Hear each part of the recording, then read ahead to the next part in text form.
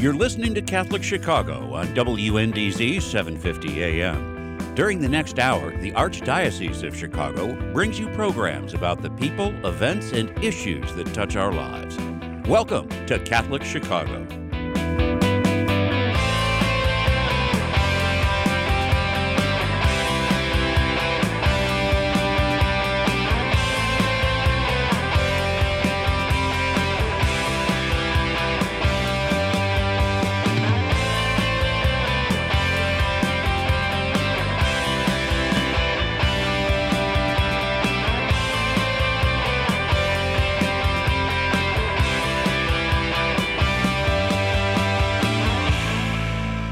Good morning and welcome to Focus on the Liturgy, an element of programming of Catholic Chicago.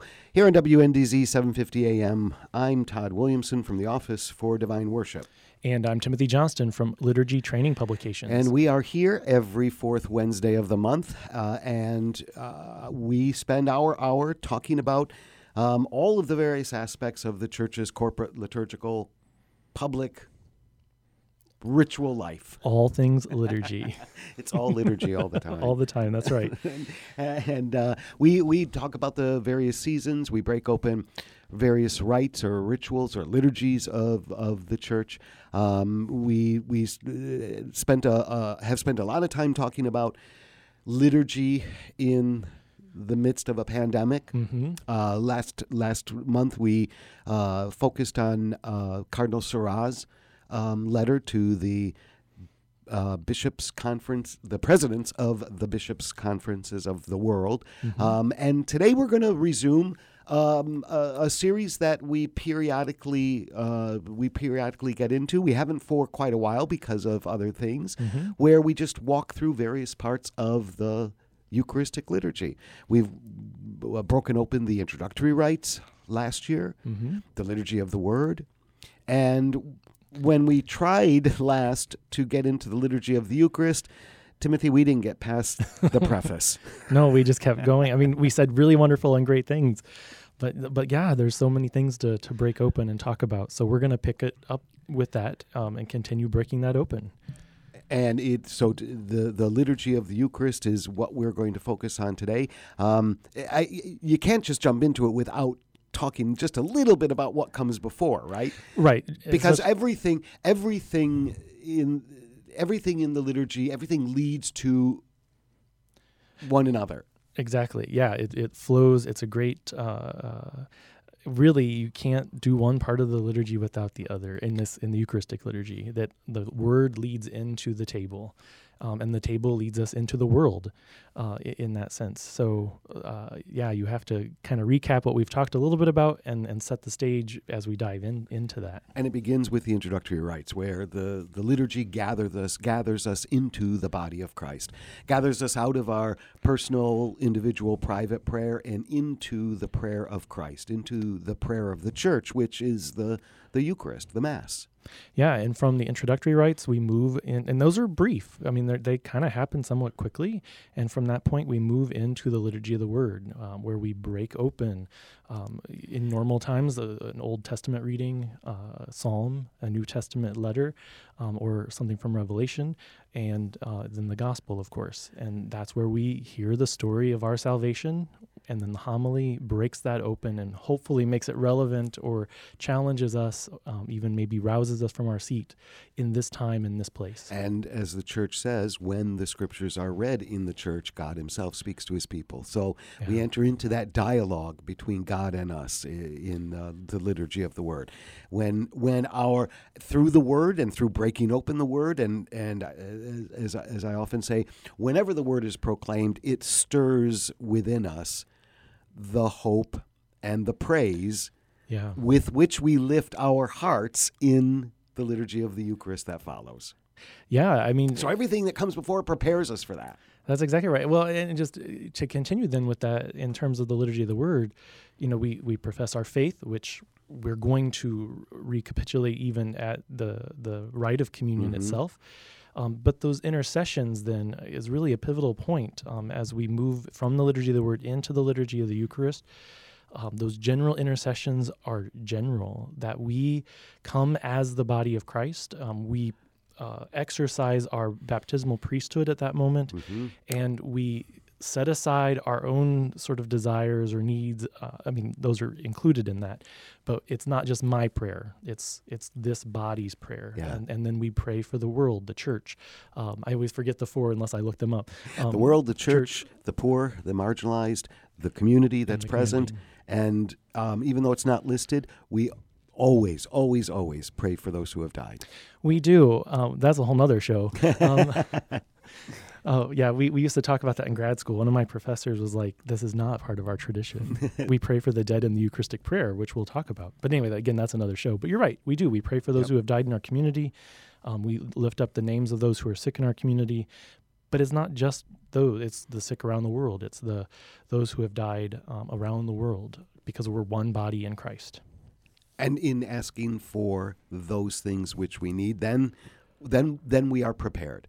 Then we are prepared to enter into the second main part of the Mass, the liturgy of the Eucharist. The Constitution on the Sacred Liturgy talks about the liturgy of the Word and the liturgy of the Eucharist as two sides to the same coin. Yes, it's not that one is the overture to the other. It's they are separate but intimately connected.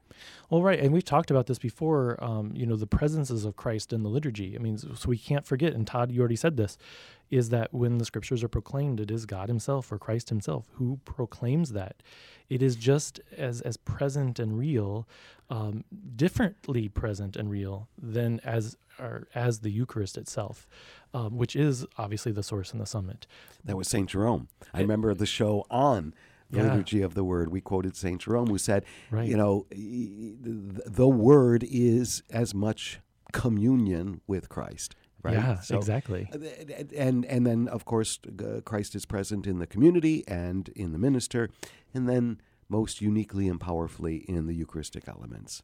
Exactly. Which is the culmination of the liturgy of the Eucharist. But it's there's a lot that happens before. Exactly. So the liturgy of the Eucharist, technically, it begins with the preparation of the altar and the gifts, which happens right after the intercessions, the universal prayer, where the simple gifts of bread and wine are brought forward. Just simple. It's flour, ground wheat mixed with water and squished grapes. That's right. Very simple. And we hear that then in the prayer. Once the table is prepared, the altar is prepared with the corporal, with the vessels that are necessary for the celebration. In the blessing prayers, that they are the work of human hands. Yeah. Like we hear that, if we're not singing, of course, but if those are spoken aloud, where we fruit of the earth and work of human hands. Yeah. So the prayer itself reminds us of not only the simplicity, but that this gift that we share is our work, and God in return is going to bless and consecrate that as gift back to us. And remember, we talked about this when we did break open the preface dialogue, the first part of the Eucharistic prayer, that it's bread and wine that we bring, but there's always the added gift of ourselves. Right. That what we do is we lay bread, wine, and ourselves on that altar, and we hear that from the very beginning of the Eucharistic prayer, the preface dialogue. And we'll pick it up there when we come back from this break. Stay with us. Great. We'll be right back for more Focus on the Liturgy.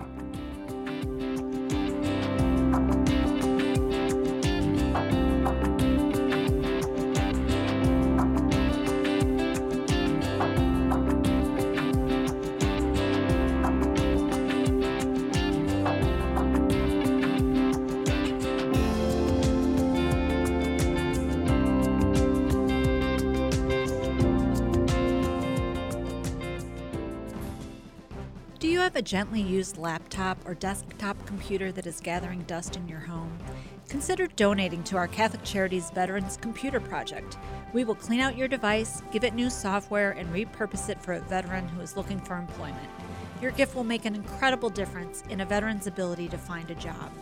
Catholic Charities provides veteran services throughout Lake and suburban Cook counties, giving participants an array of professional and personal support. Our veterans have served our country, and it is our privilege to serve them. To learn more about Catholic Charities Veterans Services and the Veterans Computer Project, call 847-782-4219. That's 847-782-4219. Hey, it's Timothy Johnston here from Liturgy Training Publications.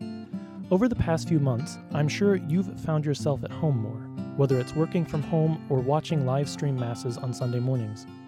As we begin adjusting to this at the beginning of the pandemic, one of the things I missed the most was gathering with friends at the parish. That's why we at LTP have created this new virtual gathering series called Living the Sunday Word. We meet virtually on Thursday evenings each week and reflect on the upcoming Sunday readings. And with that, we share stories to help us more fully reflect on the Word of God. I'm inviting each of you to join us, a group of friends meeting virtually from all parts of the country. So visit ltp.org for more information and to register. You won't want to miss this.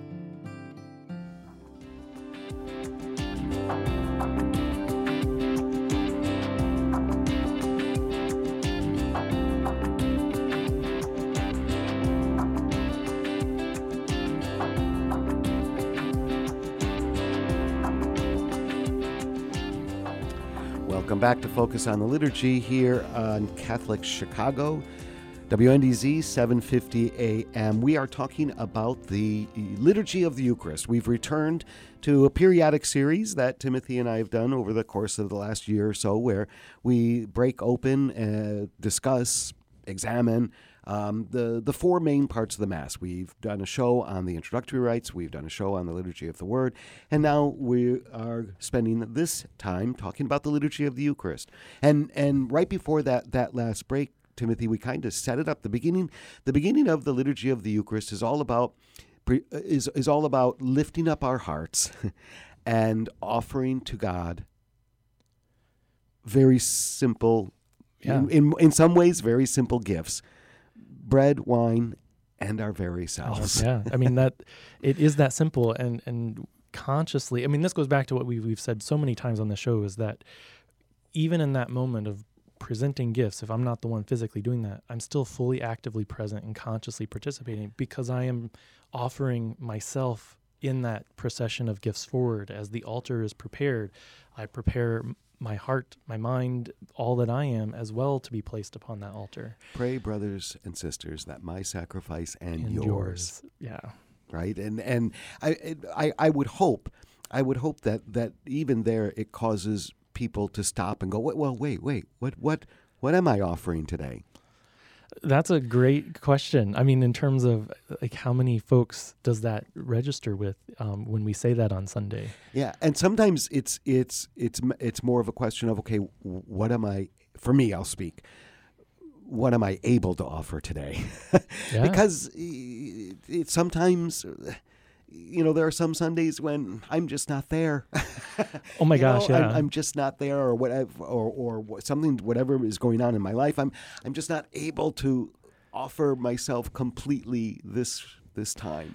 Yeah, but I was just going to add. It's funny you say that, because I just said that to my spiritual director last night about last week Sunday when I was at Mass. I just was not present. I was playing music, and that was it. Like, I just could not be mentally. I was not there. And I felt bad about that. But that was one of those moments where, for whatever reason, I just was not present. And so what do we do in those instances? We offer what we're able. Exactly. Right? Exactly. We offer ourselves in as much as we are able. And guess what? God still accepts that gift along with the bread and the wine. Well, I always think of Galatians, and I don't remember the passage, but I remember a teacher once saying this, because somewhere in Galatians it talks about letting the Holy Spirit fill in the prayer, basically. That's not the exact quote. And I kind of rely on that in those moments when I can only offer what I can, and I let the Holy Spirit has to take the rest. And you're right, God is right there. The Spirit itself teaches us to pray in groans. That's right. Too deep, right? That's the reference you're thinking. Yeah, exactly. And God takes those gifts of bread, wine, and our very selves, and transforms them and gives them back to us.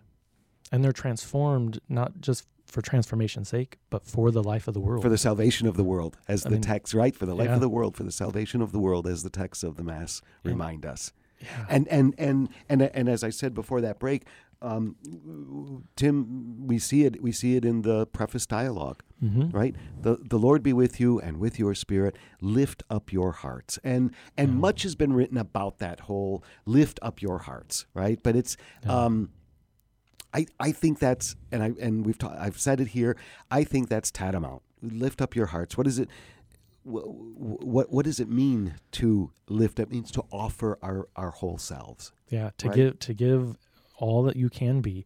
But and to add to that, or to enrich that image too, that opening dialogue is that offering, but it is of self-surrender too. Yes. In the sense of it's not just my prayer, but it is the prayer that we are going to do together. The priest is going to pray on our behalf, and we participate in that. But yeah, we give all that we are in this moment. And do. I like what you said. Self-sacrifice. That's in imitation of who? The one in whose image we've been baptized. Right, and this is the memorial in which we're celebrating. Yep, exactly. And so we imitate that.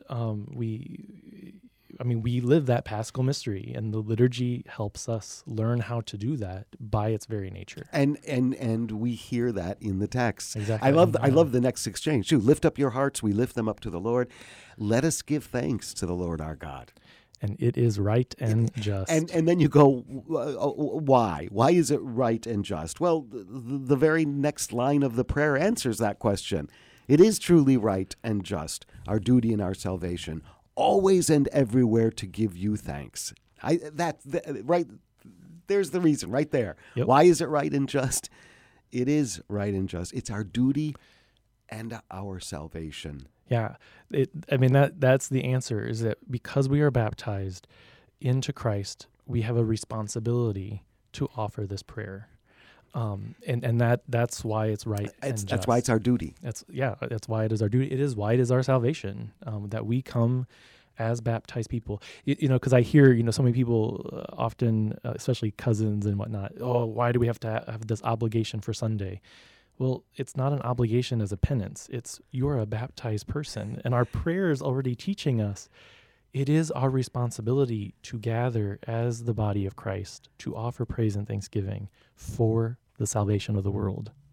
It's not about me. Right. Alone. It's about all of us. Right.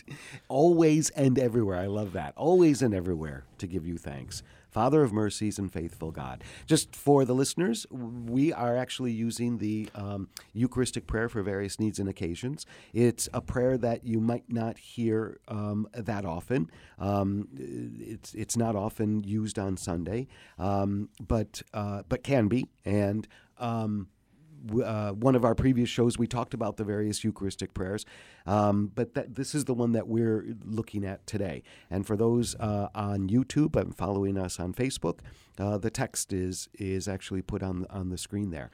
And so we're still in the preface. This is still part of the preface for the Eucharistic prayer.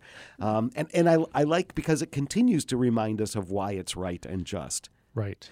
For you have given us Jesus Christ, your Son, as our Lord and Redeemer. That's why it's right and just, because you've given us Christ as our Lord and Redeemer. He always showed compassion for children and for the poor, for the sick and sinners. And he became a neighbor to the oppressed and the afflicted. Is there anybody listening? Is there anybody in any church on any given Sunday who has not at one time or another been one of those? He always showed compassion for children, for the poor, for the sick, for sinners. He became a neighbor to the oppressed and the afflicted. Is there anybody who has never been one of those things? Which means, why is it right and just to give thanks and praise? Because of what Christ has done for us. We'll pick it up there when we come back from this second break, so stay with us. We're talking about the liturgy of the Eucharist, the Eucharistic prayer. We'll be right back.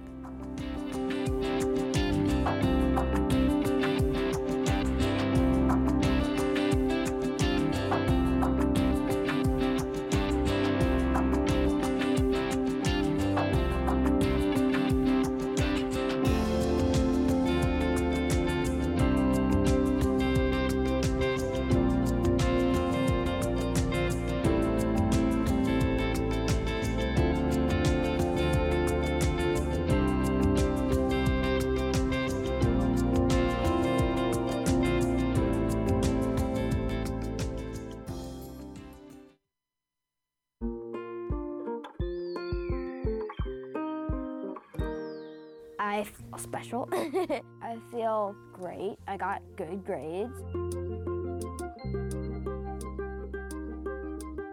We've seen a huge surge in our kids now meeting or exceeding grade level.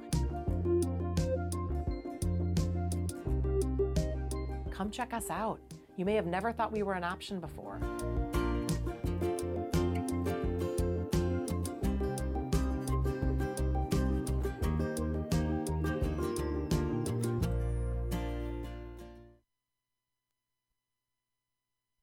The Word Made Clear is exactly what its name implies. It's an easy-to-understand explanation of the Word of God, the Gospel.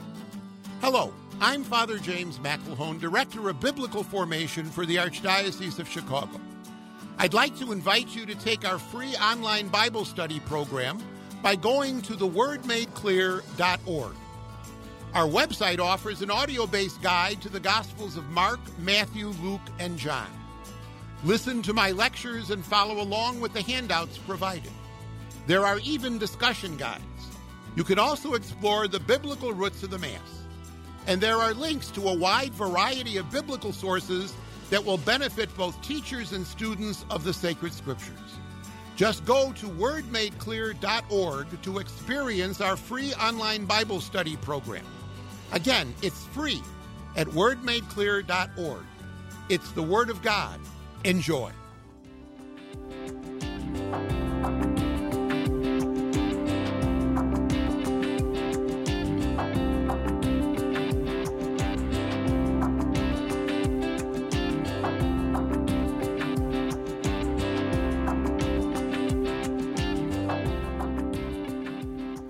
Welcome back to Focus on the Liturgy. We are talking about the Liturgy of the Eucharist. It's part of a periodic series that Timothy and I do. We've done over the last year or so, where we break open the four main parts of the Mass. And Timothy, we're in the midst of the Eucharistic prayer. Not very far into the Eucharistic prayer, but we are talking about the preface. Every Eucharistic prayer has, even though there are 13 approved prayers for the United States, all of them have the same elements. And this is the preface, or the Thanksgiving, as it's called. But every Eucharistic prayer has this. And we just saw that before the break. It is right and just, our duty and our salvation, always and everywhere to give you thanks, right? This is the Thanksgiving. And then the prayer, we're talking about how the prayer even more goes in and tells us why it's right and just to lift up our hearts to the Lord, because the very next phrase that of the preface, by word and deed he announced to the world that you are our Father, and that you care for all your sons and daughters. Right? Yep. That's why it's right and just to lift up our hearts, to give thanks, because by word and deed Christ announced to the world that you are our Father, our parent, and that you care for all of us. And because of all of that, all of those, that sort of explanatory pieces of why we're gathered here for this Thanksgiving, and we sort of honor that, is then we, and so with all the angels and the saints, it says, because of all the wonderful things you've done, God, in our lives, Yep. And so we unite our voices with the angels and the saints, and we sing together that Holy, Holy, the acclamation that concludes that preface piece. And the Holy, Holy is really an important part of this. It is literally joining our voices. It's what the prayer says, exactly. Right? So with all the angels and saints, we exalt, we bless your name, and sing the hymn of your glory. Right, and this is right out of Scripture. This Holy, Yes. Holy, Lord God of hosts. So it is a wonderful hymn of praise, and we hear that introduction to the acclamation might be a little different each of the prefaces, but slightly. Really, but it really is. I mean, for the most part, any differences are slight. There's an expanded one that says, and so with all the angels and saints, the principalities and dominions, and it thrones, lists the ranks of angels, but they all say the same thing. We join our voices to their great hymn of praise, right? And then the acclamation. And then the acclamation. We sing, Holy, Holy, Lord God of hosts, or 3 times, Holy, Holy, Holy, Lord God of hosts. Heaven and earth are full of your glory. Hosanna in the highest. Blessed is he who comes in the name of the Lord. Hosanna in the highest. Scriptural. literally right from Scripture. I love how the liturgy puts the words of Scripture on our lips. Yes, way more often than I think people are aware. Right. Oh my gosh, yeah. Like a good chunk of the liturgical text have some root in the Scripture. So every Eucharistic prayer has this acclamation. This concludes the first part of every prayer, every Eucharistic prayer, the preface or the thanksgiving, and it sets the stage, right, for the prayer that follows. The preface itself does. Yeah, and then so after that Holy Holy, we move into kind of the introductory phrase again, helping us move and set the stage before the epiclesis, that you are indeed holy and to be glorified. So again, we are naming and announcing the goodness of God or qualities of God, that you are indeed holy and to be glorified, O God, who love the human race and who always walk with us on the journey of life. If we just heard that, if people heard that who love the human race, I have to admit, I like the previous translation, lover of humankind. Oh, sure. Oh, lover of humankind. But, yep. but this does it too, who love the human race and who always walk with us. That's just that reminder that God is always, it reminds me of the Exodus, right? God walked with them every step of the journey, and so he does with us, who always walk with us on the journey of life. Well, I just because you just said this, that's really a good point. I to kind of step back a little bit. One thing to remember in these prayers is they're addressed to God. Yes, and I like that you brought in the Exodus because God accompanied his people. God continues to accompany it because this prayer is addressed to God. That's a great point, Timothy. Yes, all of these prayers, every Eucharistic prayer, in fact, the whole Mass, right? Every prayer of the Mass is, almost every prayer of the Mass is addressed to God the Father through Christ. So yes, we are addressing God the Father in every Eucharistic prayer, in almost every prayer of the Mass. So that's a great point. And so then that part continues, that blessed indeed is your Son. Again, kind of unpacking this quality is the only where it comes to my mind of God. But blessed indeed is your Son, present in our midst. So acknowledging that Christ is present in this assembly because we are the sacramental presence of Christ, right? When we are gathered by his love, and when, as once for the disciples, so now for us, he opens the Scriptures and breaks bread. So we've opened the Scriptures and we're going to break bread. What that makes me think of is the Emmaus story. Oh my gosh, every yes. time. Yep, exactly. As once for his disciples, so now for us. He opens the Scriptures and breaks the bread. This celebration of the Eucharist is Emmaus. This celebration of the Eucharist is that experience. And I cannot stress the profundity of that. I mean, as simple as that seems on a piece of paper as I'm reading that, when we hear this in the liturgy, it isn't just this long ago thing in the past. This is what Christ is doing here and now in this place, in this time, when we've gathered on the 17th Sunday in Ordinary Time, or the 24th Sunday in Ordinary Time, or weekday Mass. This is what is happening. Yeah. And how do we help people enter into the mystery of that in a more conscious way, attentive to what's going on? But maybe that's another show. That's the element of liturgical prayer, though. That's right. The heart of liturgical prayer as its own form of prayer. It is literally an encounter with the living Christ here, now, in our midst, at this moment. Right. And that's where, blessed indeed is your Son, present in our midst when we're gathered by his love, and when, as once for the disciples, now here, today, for us. Yeah. He opens the Scriptures and breaks the bread. And then from there, we move into what we call the epiclesis.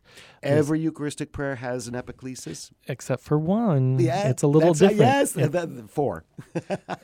Right? It's Eucharistic prayer 4. Oh, I thought it was Eucharistic prayer 1, but maybe we can get back to you on that. We'll have to look. Let's pick it up there after this break. We got to take a quick break. We're breaking open the Eucharistic prayer. We'll be right back after these messages. Great.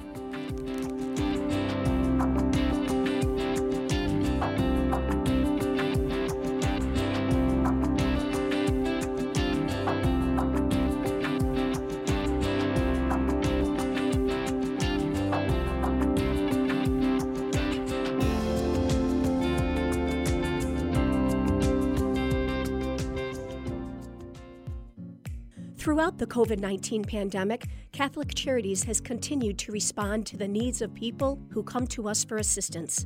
More than 850,000 meals and food parcels have been offered to those who are struggling with food insecurity.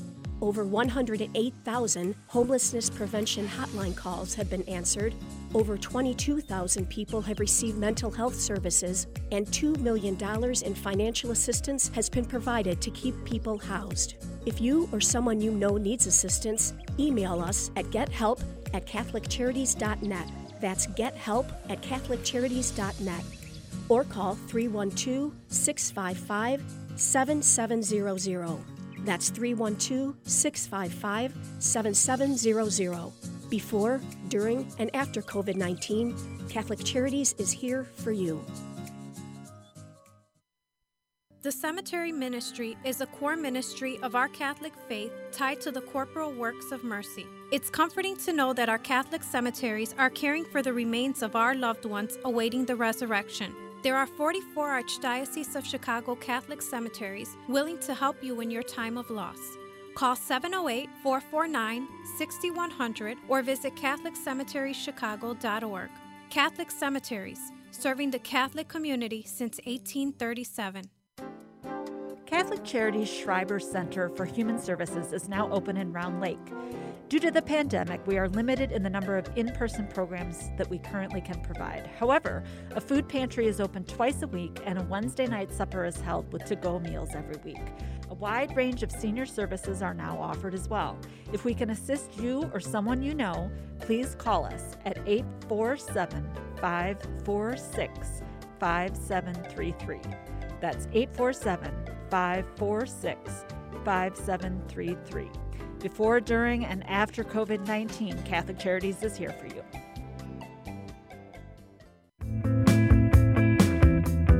You're listening to Catholic Chicago on WNDZ 750 AM. Every Monday through Friday from 8 a.m. to 9 a.m., the Archdiocese of Chicago presents programming about the people, events, and issues that touch our lives. Thanks for letting us be part of your morning. Now again, Catholic Chicago.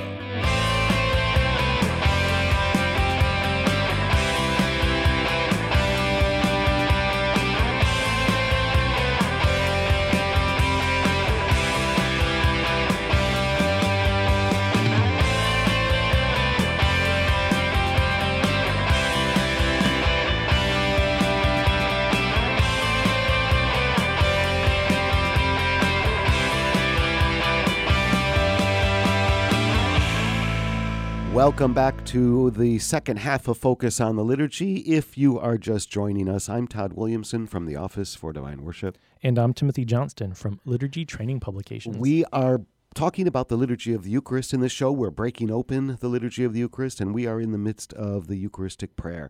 And Timothy, before that break, you had just started. Every Eucharistic prayer has this. It is technically called an epiklesis.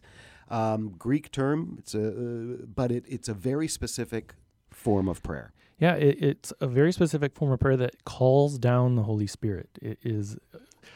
I always say that. I've been trying to correct myself. Oh, say more. So it's I've been trying not to use that. I always say that. An epiklesis is a prayer where we call down the Holy Spirit. But if you look at it, and then that makes me feel kind of creepy because it's like we have the power over the Holy Spirit. We can control the Holy Spirit. Yeah. But if you look at them, they are a prayer to the Father, asking the Father to send the Holy Spirit. So I'm just... No, you're right. I do that all the time. And when you said that, it's like... I try to catch myself on that because it's always, like we said earlier, it's always a prayer to the Father. No, that is a great point, and that's something, that we need to think about, because you're right, because it says, therefore, Father most holy. So we are petitioning or asking, we ask that you send forth your Holy Spirit to sanctify these gifts of bread and wine, that they may become for us the body and blood of our Lord Jesus Christ. So yeah, it is asking that the Father send, that God send the Spirit.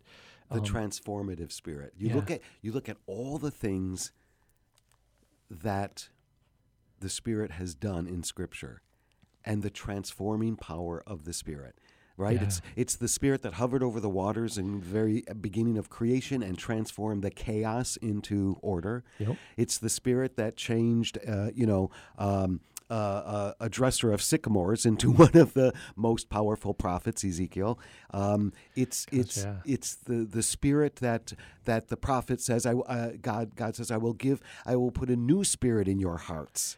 Right? Oh, yeah, it's one of my favorite. I know, Ezekiel again. It's the same Spirit that led the Israelites. It's the same Spirit that transformed a ragtag bunch of frightened followers of a crucified Messiah into the evangelizers of the Spirit, the transformative power of the Spirit, and so it is here. And just to add to that, transformative in our own sacramental life, not just here, but in baptism, in confirmation, that the Spirit has been sent to us, if you will, that we've called upon that, and we've been transformed because of that gift, which also then leads us to the celebration of the Eucharist. I mean, that's what... Over and over and over and over. It's the repeatable sacrament of initiation. And so this part of the prayer, every Eucharistic prayer, I love Eucharistic prayer too, I have to say.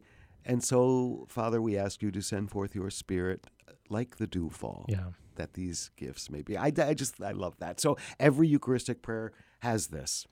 And just to point out, before we move on to the next one, that you'll notice when this prayer is prayed that the priest's hands are usually over the elements, position. So also pay attention to gestures and whatnot that you're looking at through the liturgy, because that communicates or embodies what we're praying or how we pray. And in every Eucharistic prayer, the epiclesis is always, always, always followed by the institution narrative. Exactly. And so that continues with, on the day before he was to suffer, on the night of the Last Supper, he took bread and said the blessing, broke the bread and gave it to his disciples, saying, "Take this, all of you, and eat of it, for this is my body, which will be given up for you." And every Eucharistic prayer has it. The words of Christ from the Last Supper, the words of institution or the consecration, or there's another term that I'm just not thinking of right now. Words of institution, oh gosh, I'm not sure. Consecration, it's a formal part of the Eucharistic prayer. Take this, all of you, and eat it. This is my body, which will be given up for you.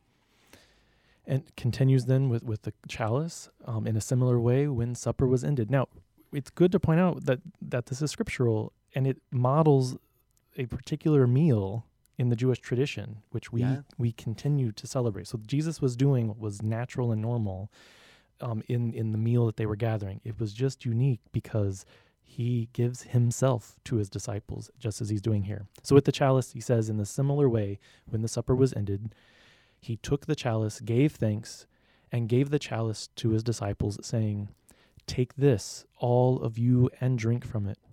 For this is the chalice of my blood, the blood of the new and eternal covenant, which will be poured out for you and for many for the forgiveness of sins. Do this in memory of me." I always ask the question, do what in memory of him?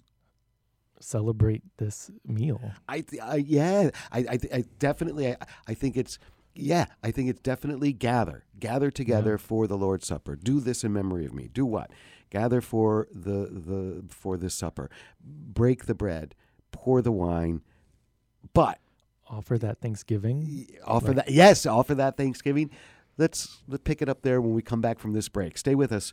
We're breaking open the Eucharistic prayer. We're looking at the liturgy of the Eucharist. We'll be right back after these messages.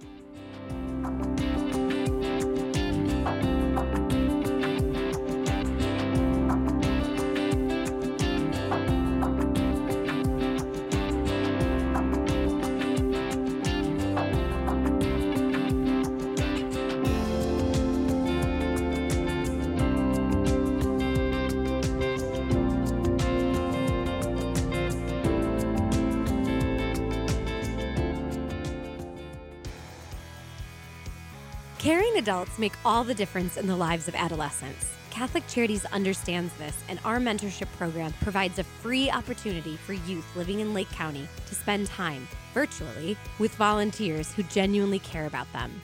This program is ideal for youths age 9 to 12 who may need support navigating the challenges of childhood and early adolescence.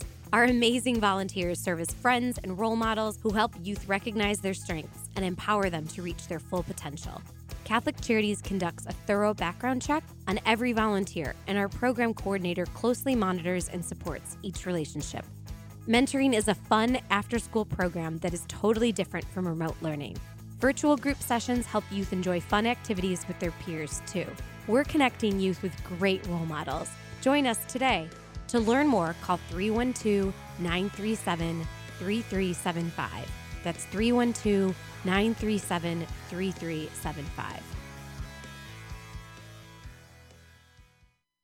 The Word Made Clear is exactly what its name implies. It's an easy-to-understand explanation of the Word of God, the Gospel. Hello, I'm Father James McElhone, Director of Biblical Formation for the Archdiocese of Chicago. I'd like to invite you to take our free online Bible study program by going to thewordmadeclear.org. Our website offers an audio-based guide to the Gospels of Mark, Matthew, Luke, and John. Listen to my lectures and follow along with the handouts provided. There are even discussion guides. You can also explore the biblical roots of the Mass. And there are links to a wide variety of biblical sources that will benefit both teachers and students of the sacred scriptures.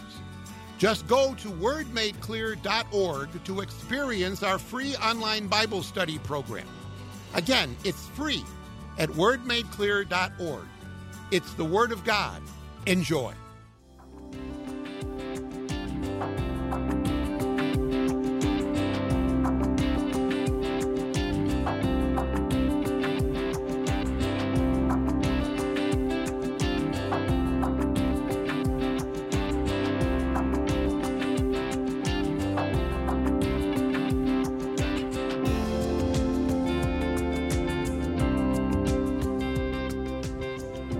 Welcome back to Focus on the Liturgy. We are breaking open the Eucharistic prayer. For those listening, this one particular is the Eucharistic prayer for various needs and occasions. It's one of the 13 approved Eucharistic prayers for use in the United States. We had just talked about the institution narrative, the words of consecration, the every Eucharistic prayer has it. It's where the words and the words of Christ are pronounced over the gifts.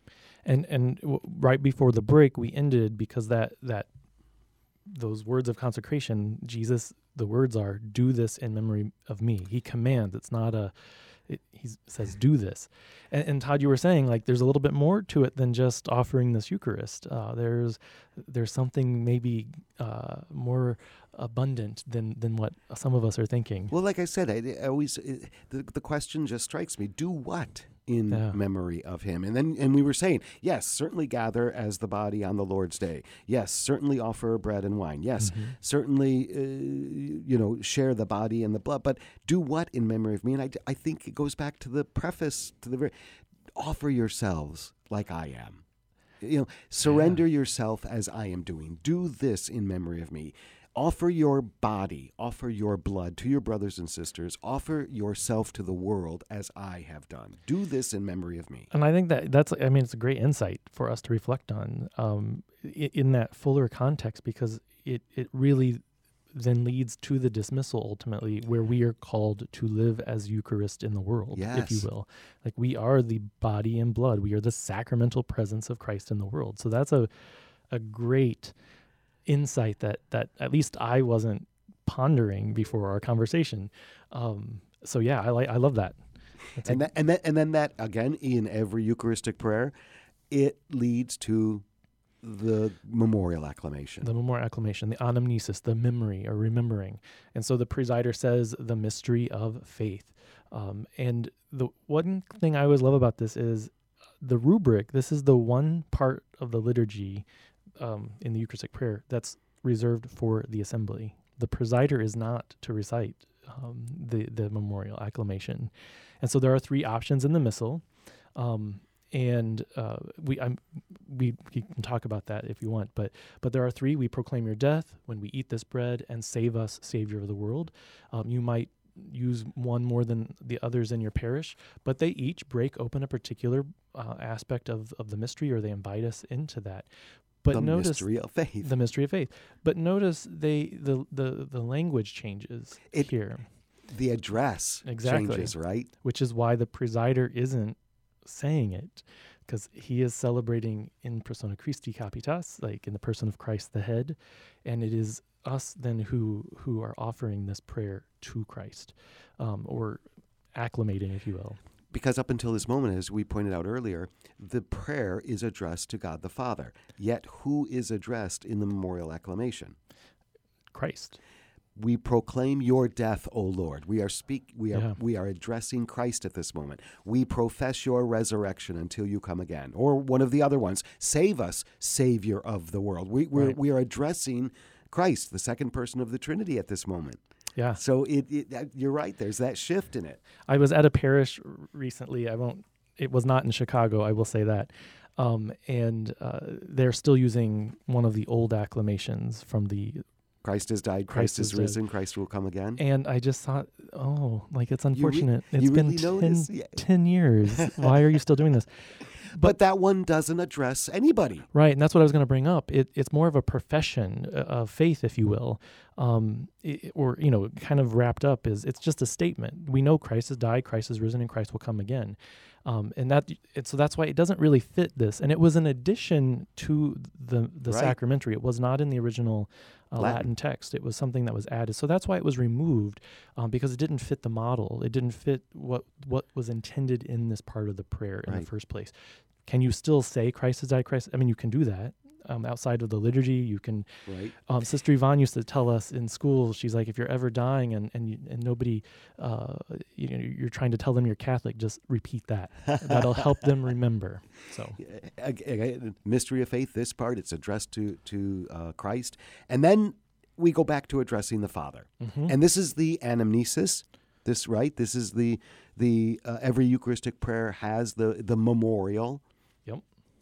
Therefore, Holy Father, as we celebrate the memorial of Christ your Son, our Savior, whom you led through his passion and death on the cross to the glory of the resurrection, and whom you have seated at your right hand, we proclaim the work of your love until he comes again.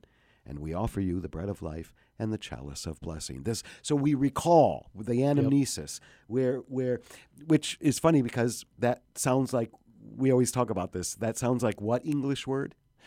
Amnesia. Which means to forget. Right. But in Greek, the ana is the negating. Right. It's the negating property of the word. So this is the not forgetting. Exactly, yeah. The anamnesis, the memorial of all that God the Father has done through Christ. Yeah, and then it continues then with that oblation. Look with favor on the oblation of your church, in which we show forth the paschal sacrifice of Christ that has been handed on to us, and grant that, by the power of the Spirit of your love, we may be counted now and until the day of eternity among the members of your Son, in whose body and blood we have communion. Almost, we talked about it during that last break, it's another prayer for the Spirit. Another prayer asking God to send, that the Spirit do something. By the power of the Spirit of your love, may we be counted now as members of your Son, in whose body and blood we have communion. Again, it sets it all up for the final part, which we'll get to after this last break. So stick with us. We'll be right back after these messages.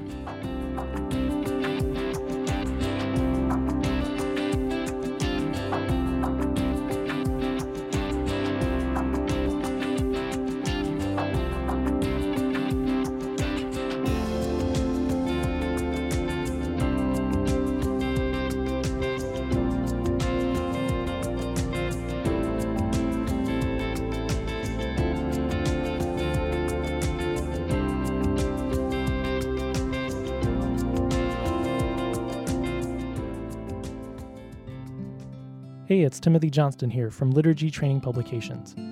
Over the past few months, I'm sure you've found yourself at home more, whether it's working from home or watching live stream masses on Sunday mornings. As we began adjusting to this at the beginning of the pandemic, one of the things I missed the most was gathering with friends at the parish. That's why we at LTP have created this new virtual gathering series called Living the Sunday Word. We meet virtually on Thursday evenings each week and reflect on the upcoming Sunday readings. And with that, we share stories to help us more fully reflect on the Word of God. I'm inviting each of you to join us, a group of friends meeting virtually from all parts of the country. So visit ltp.org for more information and to register. You won't want to miss this.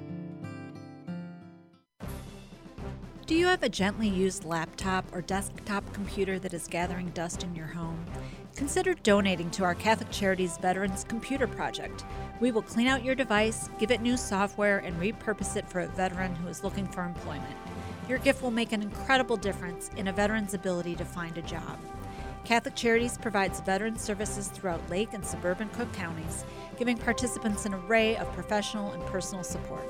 Our veterans have served our country, and it is our privilege to serve them. To learn more about Catholic Charities Veterans Services and the Veterans Computer Project, call 847-782-4219. That's 847-782-4219.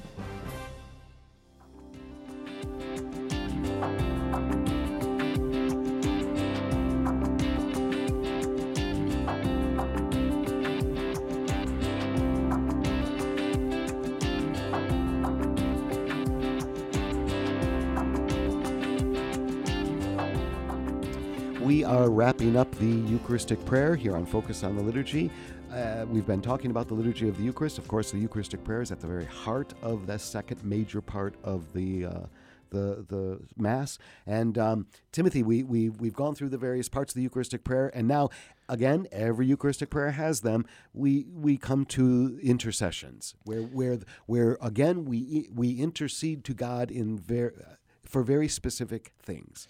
Yes, very specific things. So this part of the prayer begins, which will be familiar, bring your church, O Lord, to perfect faith and charity together with Francis, our Pope, the bishop, in our case it's Cardinal Cupich, and with all the bishops, priests, and deacons, and the entire people, so all the baptized. So you get that ordered, the way we're ordered, if you will. The ordered body of the church, so the first intercession is always for the church. And so bringing us together so that we can pray for the needs of our brothers and sisters. Inspire in us words and actions to comfort those who labor and are burdened. Make us serve them truly after the example of Christ and at his command. I just think that's such a powerful intercession. Open our eyes to the needs of our brothers and sisters. Oh my gosh, it's open our eyes, inspire us, help us to comfort those who labor and are burdened. Make us serve them.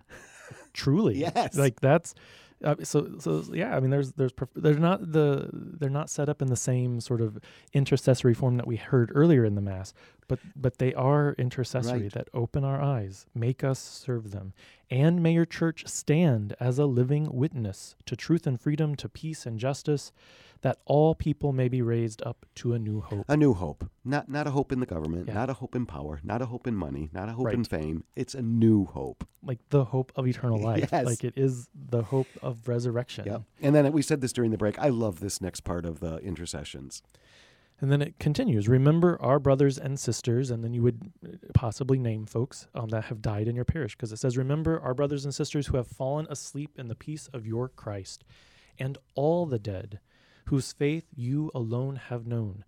And I think that line is important because it is God himself who judges. Yep. It is God himself who knows. But we offer them up in prayer. Everyone who has died, no matter who, what.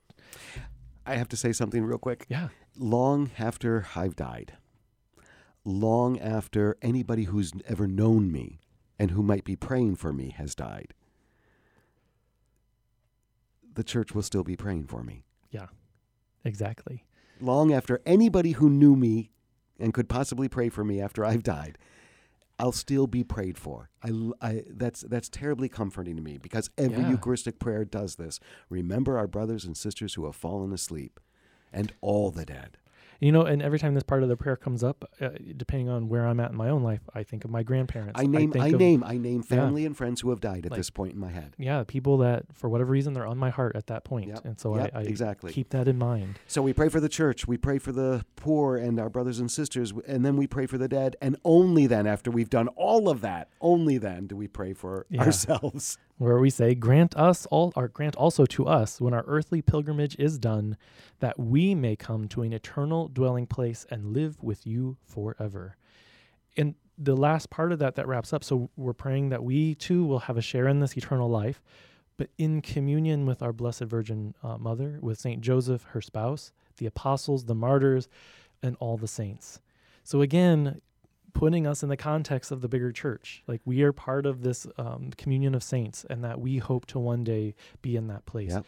And then it continues to say, we ask all of this basically through Jesus Christ, your Son, through him and with him and in him. This is the doxology. Through him and with him and in him, O God, Almighty Father, in the unity of the Holy Spirit, all glory and honor is yours forever and ever. And so, again, we offer this prayer to God through Christ. In Christ. In the power, with in Christ, unity of the Holy Spirit. Yeah. Through, with, and in. It's profound. This is the great doxology. Yep. Every Eucharistic prayer has it. And of course, this whole prayer, at the end of this whole prayer then is acclaimed by the whole body of Christ that has gathered with the great Amen. Amen. So be it. Let it be. Like, that's what we affirm what has been prayed. Yep. And what we have prayed along with the presider who is verbalizing our prayer. I always encourage people, and to our listeners, and Timothy, there are LTP resources you can quickly mention, but everybody, every Catholic should have the experience. Pray these Eucharistic prayers on your own. Yeah. Meditate on them. Pray them like Lectio. You can get them. You can find them online. The Missalettes have them. The Missal has them. Many people have their own personal Missal. But sure. To use these prayers in your own personal prayer and reflection, I guarantee the next time you participate in Mass, it will be different. And LTP has a specific. Yeah, we've talked about this on the show before. We had Sister Joyce Ann Zimmerman on, maybe more than a year ago now. I didn't want to remember. But her book, How Deep the Mystery, she's basically takes different prayer texts, including some of the Eucharistic prayers, prefaces and parts of that, and shows you how to do Lectio with them and to pray with them and provide some great tools for reflection. So I'd invite you to look at that on our website at ltp.org. It's How Deep the Mystery. And there's lots of other great resources as well, of course, that you can find on the Mass and just looking at, what is Mass. Jeremy Driscoll has something on what is Mass. Yep. Just a great, easy read. So check it out. To do basically what we are doing here on our show in this periodic series, to take various parts of the Mass, to break them open, to plumb them for their richness, for the truths that they convey to us. Yeah, and they help us deepen our spiritual life, help us enter more fully into the Paschal mystery. This coming Sunday, I hope you hear the Eucharistic prayer in a different way. I hope you pray it in a different way. That's right. We'll be back next month. God bless everyone.